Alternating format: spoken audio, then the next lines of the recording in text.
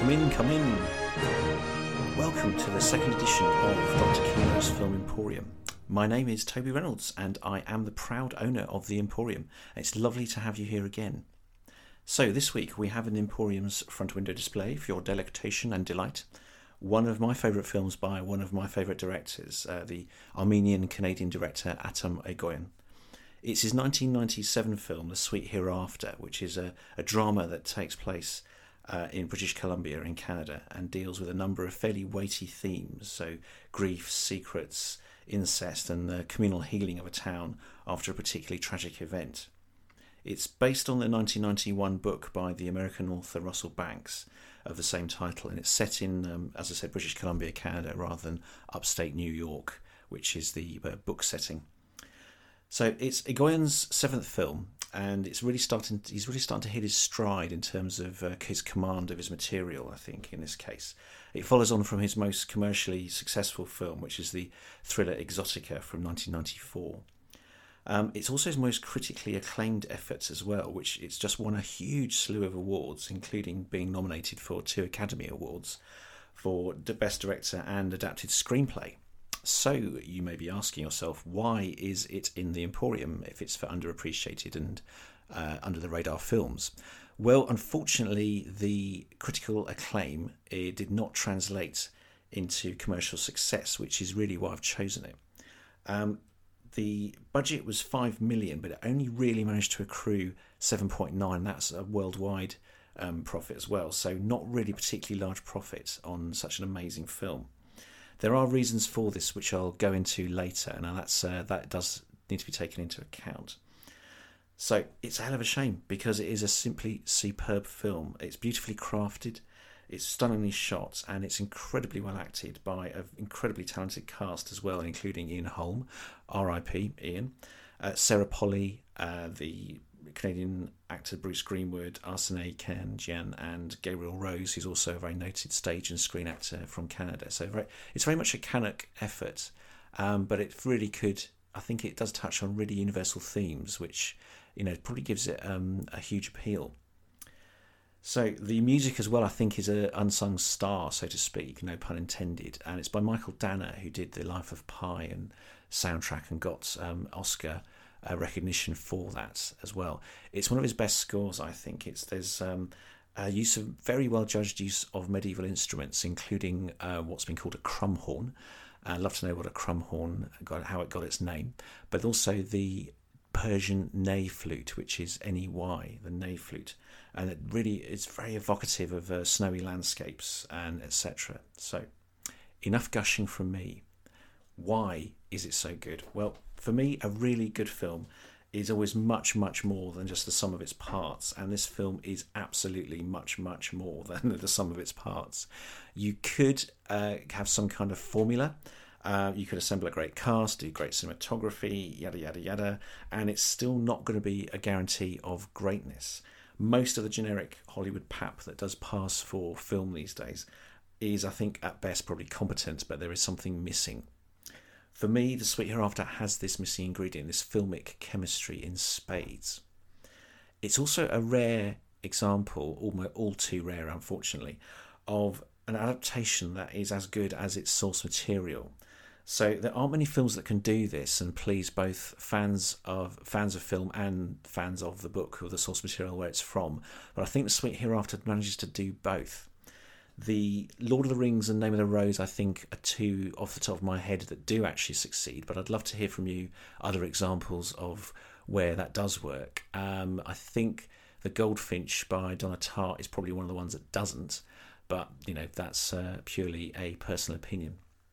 Egoyan treats the source material with reverence, but is not afraid to change it if it needs to, and it does need to sometimes, because I think it makes a fantastic film. And if you film the book, it's not the same. It's very multi-layered in that there are stories within stories. So the Robert Browning poem, The Pied Piper of Hamelin, is a constant presence throughout the film. It haunts it. It's a major factor within the narrative.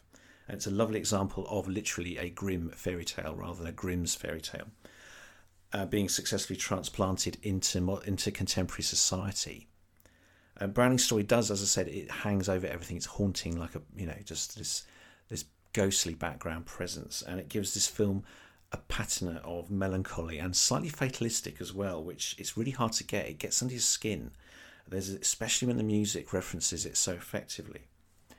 It's also narratively very much a film of flashbacks, of memory, and it deals with the pain of past events and how they influence the present. So this film seems to suggest that we cannot escape our past and we can't always escape our pain, but we can come to terms with it and we can accept it. And if we do that, then the hold on it doesn't have to be forever, but it'll be in its own time. So Egoyan mediates this narrative structure absolutely masterfully. He's really hit, as I said, he's really hit his stride as a director, and he's got total command over his material. We're moved around between differing perspectives, different times, individual backstories of the town, because it's very much an ensemble film. And they're all filled out subtly, skillfully, they're never intrusive.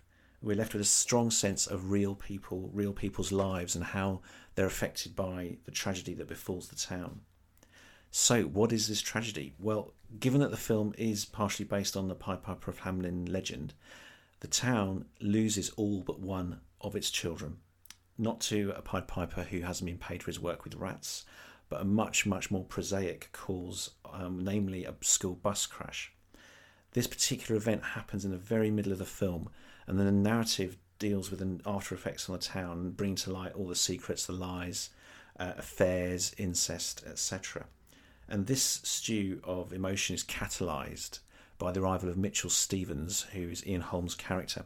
He's a big city lawyer and he's got secrets of his own, and he gradually persuades the townspeople one by one to launch a class action lawsuit against the town council or local government. So it's a way of gaining revenge and recompense, but he also has his own reasons. We soon find out that he's also grieving the loss of his own adult daughter to an unsavoury lifestyle involving drugs and AIDS, which he is powerless to prevent. So is he working out his own grief and rage via the class action? Well, very probably. But he is thwarted ultimately in this by Sarah Polley's character, who's the only surviving child from the bus crash, who is crippled, just like in the story. And she deliberately lies in her deposition to the inquiry and subsequently derails the lawsuit. So it's an amazing scene at the end as well, and this is very much a film of looks and unspoken emotions going on. And her look that she gives her father as she starts to regain her memory of how he's treated her is really quite something. So defeated, Mitchell Stevens returns to the city and his own problems and his own grief, and he doesn't really seem to have achieved any kind of closure or peace, which is the name of the film, The Sweet Hereafter, which is a state of grace that can be arrived at after accepting and experiencing grief and loss. By contrast, the town mechanic, who is brilliantly and sympathetically played by Bruce Greenwood, does experience this moment of grace, and it's again in a superbly underplayed scene where the wrecked bus in which both of his daughters died is finally removed from his garage's forecourt, where it had been waiting until the inquiry was over. Nothing is actually said, but everything is conveyed by his look of relief as the bus is eventually hauled away in a flatbed truck. So in a crowded field, I think standout performances are from Sarah Polley as this abused teenager, so as Bruce Greenwood as the mechanic, and Ian Holm as the lawyer, and his big city sophistication, his smart suit, etc. They barely cover this. There's a painful brittleness and an anger at the fragility of life that he conveys really well.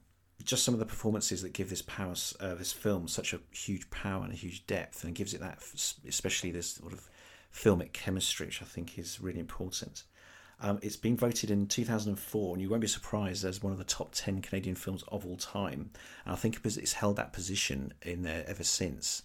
I would heartily agree with it, as did Slovenian critic Slavoj Zizek, and he called The Sweet Hereafter arguably the film about the impact of trauma on a community. So it's one of these films that does reward multiple viewings, but do be prepared to have your tissues at the ready. It's a seriously sad film, which I think mainly explains why it did underwhelming box office and has subsequently slipped somewhat off the cinema radar.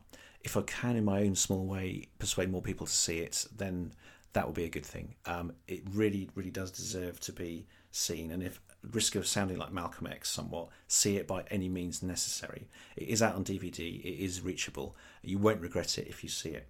My own initial viewing was in 1998 when I was travelling through Australia in Melbourne, and I had a spare evening. So I was one of about 3 people in a suburban cinema. And in some ways I'm really glad, because I started weeping about 1/3 of the way through and just kept going. I felt wrung out but somehow cleansed as well. So this is definitely cinema as therapy. Go into it with your eyes open, so to speak. Thank you so much for your attention. I hope you've enjoyed this podcast. This Emporium is now closing, but we do look forward to seeing you next week for more cinematic delights. Take care, have a great cinema experience, whatever it is, and check out the website as well. All the best.